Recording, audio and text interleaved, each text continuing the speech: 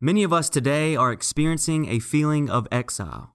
More frequently, we hear or say, "I miss the way things were," a phrase commonly spoken about changes that are, at first, experienced as unwelcome, like a relationship ending, losing a job, or losing a place of privilege. But sometimes, it is in the midst of seasons of displacement that the greatest growth occurs, and the greatest blessings are found.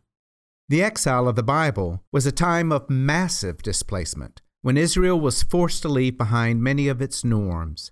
And yet, it was during this season of loss that the Jewish faith underwent its most powerful and transformative spiritual growth. This Lent, by exploring the spiritual awakening of exile, we pastors hope to focus on areas needing attention in the church and country today. Join us as we go deeper into the search of faith to discover what can be found precisely when we think so much has been lost.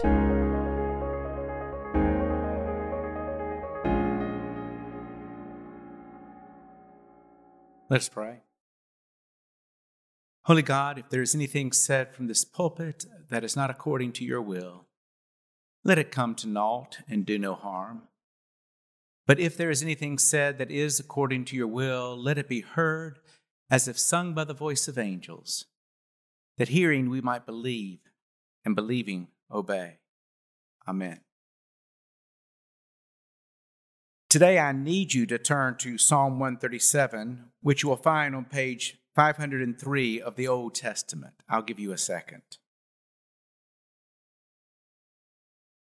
The poet writes, "By the rivers of Babylon, there we sat down, and there we wept when we remembered Zion.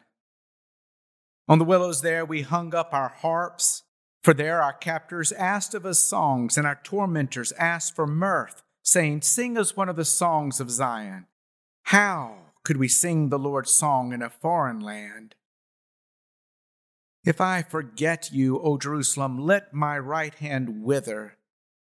Let my tongue cling to the roof of my mouth if I do not remember you, if I do not set Jerusalem above my highest joy. Remember, O Lord, against the Edomites, the day of Jerusalem's fall, how they said, 'Tear it down, down to its foundations.' O daughter Babylon, you devastator, happy shall they be who pay you back what you have done to us." I've stopped short.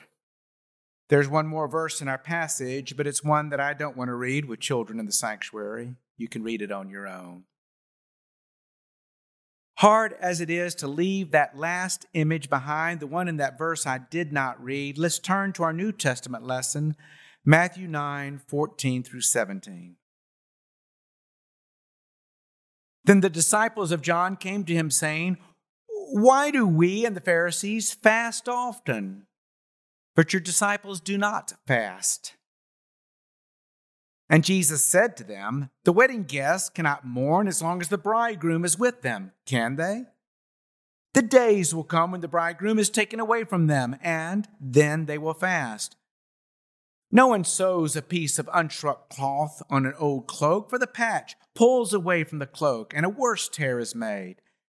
Neither is new wine put in old wineskins, otherwise the skins burst, and the wine is spilled, and the skins are destroyed.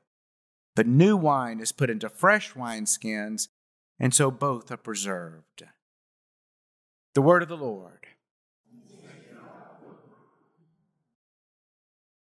As a kid, I can remember spending summer afternoons running the neighborhood without any adult supervision, going barefoot to school and to church, enjoying the feasts that were potluck dinners at church, taking family vacations in state parks where the cost was low for my parents and the outside fun for the family was high, eating pancakes on Saturday mornings and fried chicken on Sunday afternoons, and assuming that both were good for me. Ah, the good old days. Now, of course, when I was a barefoot kid playing in the neighborhood, I couldn't wait to grow up. As Andy Bernard said in the last episode of The Office, I wish there was a way to know that you're in the good old days before you actually leave them. What are your good old days, memories as adults? Was it when Roanoke was a railroad town? Was it catching up on the local news by reading the local paper that actually covered the local news? Was it getting televised national news from the same people that everyone did? Walter Cronkite, David Brinkley, Peter Jennings. Boy, that dates me. Was it following ACC basketball when there were only 8 teams, with freshmen playing on the freshman team and the stars being juniors and seniors? That dates me too. I really need to quit this. But I do congratulate the Virginia Tech fans. That's a fun team to root for right now. I'll be age inclusive. Do you miss a style of music? Do you, if you're old enough, miss the days of the big band or movie musicals or rock and roll, disco, country before country rock or country pop, hip hop before rap, boy bands? What are your good old days? It's fun to remember when, and it doesn't take away from what is good about life today to remember what we missed from yesterday's past. It is possible to enjoy the convenience of books on Kindle or Nook while missing the smell of a new book and then turning its pages while you read. To take advantage of the opportunity to work at home while missing seeing friends at work. To employ the powers of a smartphone while being jealous of the days when you are not so available or so tied to screens. Remembering good times while in good times is a way to give thanks for all of your life. But sometimes the world changes and something is lost, and remembering becomes longing over what you can no longer have. Like a death, a divorce, a job lost, a tradition ended. And sometimes we have those moments together. I can think of 3 of those moments from my time here at Second Presbyterian. 9/11. In a single day, the world changed as the unimagined became real, and the world felt more dangerous. And it certainly then became more dangerous for some as we launched first into one war and then into another. And we longed for the days when we didn't fear terrorism at home. The pandemic. 2 months ago, this month, our country turned on a dime and pretty much we lived our lives at home or online. And back in that time, the good old days, this was odd, the good old days was only a few weeks before or a month before when we could actually go somewhere and get a haircut or go out to eat or go to church, visit our loved ones. The third is the war in Ukraine. We don't know yet how this is going to play out or how the world will change. We just know it will. Those are moments. Last Sunday's sermon title was The Moment, and Elizabeth talked about when Judah fell to the Babylonians and many of its citizens became war refugees. The rest of our Lenten series will be about what follows from that moment and what surprising blessings can come. The exile is going to be our guide to give us an understanding of the truth of amazing grace when we sing, I once was lost, but now I'm found. Today, I want to talk about the first step of the journey, the moment after the moment after the initial shock of the world changing and the understandable longing for it never to have happened and to go back to the way it was. It is the moment after economic collapse, or a war beginning, or a pandemic shutting the world down. It's after the reality sets in, and now you're dealing with your emotions, you're dealing with fantasies that are defined by those emotions, grief maybe, or anger. And how is one to react? Elizabeth read a lament last Sunday. It was simply a lament, and Psalm 137 is another lament, only it is a lament plus. It is a lament of the next moment. The psalm is the prayer of a war refugee having to make a life in the land of his captors. And just as American slave owners enjoy listening to the songs of slaves, this writer is sickened that he is asked to provide mirth and sing the songs of his homeland.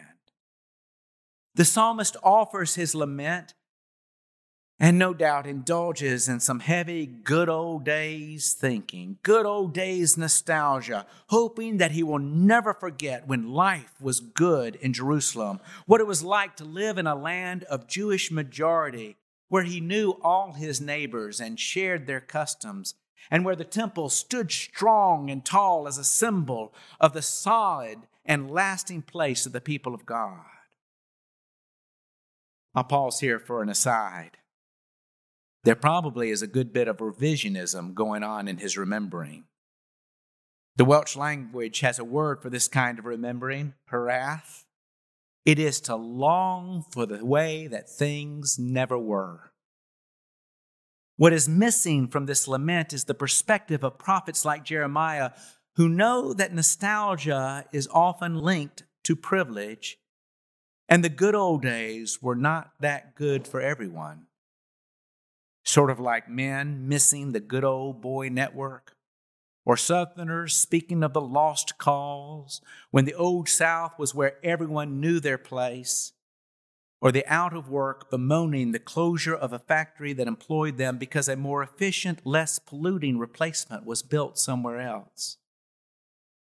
Good riddance is what one might say to another's fond memory. But the one who is offering the prayer of 137 is not in the right headspace to have that conversation. He is, after all, a war refugee. His world has been turned upside down. Who knows who he has lost, and he is furious. And all he can think about is revenge. You read the last line of the psalm, the one I can't read out loud. You saw how violent is his suggestion to God about how things can be put right. That maximum pain be inflicted on those who caused his pain makes to him complete emotional sense. Now you agree, I hope, that the suggestion that he makes to God at the end of the prayer is a bad idea. We can applaud him for having the faith to pray and being honest with God. And we can hope that he will not take vengeance in his own hands and do what he thinks in that moment is right, but leaves it to God to do what is right, the God who said, "Vengeance is mine." But I hope that you agree that what he asked to have happen in that last verse is just dead wrong. The ending of 137 reminds us how in the red-hot moments of grief or rage, it's not always the smart play to do what you most feel like doing. Here's a pastoral word I want you to remember. If you tune me out the rest of the sermon, or if you've already tuned out, I want you to wake up and hear what I'm going to say right now, because this is something you'll need at some point. Sometimes the best way to thrive in the future is to survive the moment. Sometimes that means it's better to delay the response. Don't do what you feel like doing or say what you feel like saying. Sometimes it's better to rely not on the wisdom of the moment, but to wait for the wisdom to come. Another way of putting that is that we should be careful with amygdala thinking. Amygdala acting, letting that fight, flight, or free part of your brain that's right there take over and direct your decisions. Now, sometimes that part of your brain serves us well, like fleeing a building that is burning. It served many Judeans well in the moment when the city was falling around them and when families had to do whatever they could do to survive and to protect each other and to get to where they would be safe. Thank God for that part of our brain. But that part of our brain doesn't serve us so well in many other moments and can be really unhelpful in the moment after the moment. When a conversation becomes an argument, it is that part of your brain that makes you want to win or to hurt the other you're arguing with. And we should be careful not to root for amygdala thinking in our leaders right now or in Russia's. Emotionally satisfying fantasies about how a war can be quickly won and the world be quickly fixed may not be the next best steps to a lasting peace. Maybe we can move toward peace by turning away from world leaders today to the world's Savior. Let's consider what Jesus says in our passage, which is not nearly as dramatic as Psalm 137. The passage gives us some who are leaning to the past, and Jesus who is leaning to the future. The disciples of John and the Pharisees are leaning to the past. They have in mind a way of life that they didn't want to leave behind, and now a way of life they don't want to disappear. And they want to preserve rituals and traditions that will help them remember Zion. Keeping those traditions, like fasting, it brings them comfort. It anchors them in their faith. It marks their identity. But Jesus leans forward. He's not against fasting. He's not against rituals and traditions. He knows their value. He keeps them. But Jesus has been gifted with this vision of the kingdom of God. It is coming, he said. It's coming in him. It is already here as he is with them. And those times when the work of the kingdom is to be done, when a way can actually be made way for peace, well, maybe that's time to postpone the keeping of the letter of the law. For instance, to give an example from his life, there's this time when he comes upon a leper. And Scripture says that he actually gets angry, but he doesn't act on amygdala thinking and lash out at the people who treat the leper as the walking dead and won't let him enter any town. He deals with them, but right now he helps the victim get past the disease so that he can again have a life with others. He does make his point, though, saying something about the way society is structured. He heals the untouchable by touching him. Or remember that time that Jesus is out in a field and he hears that there are thousands needing to be fed? Well, he doesn't need to hear it. He sees it. They're right there in front of him. And he doesn't get himself sucked up in the frustration of his disciples that these people won't just go home and feed themselves. Jesus tells the disciples to get to work so these poor people can be fed. And when at the end Jesus is betrayed by a follower and is about to be taken away, he doesn't give in to Peter's desire to fight an unwinnable fight, but tells Peter to put his sword away as he tends to the person that Peter wounded.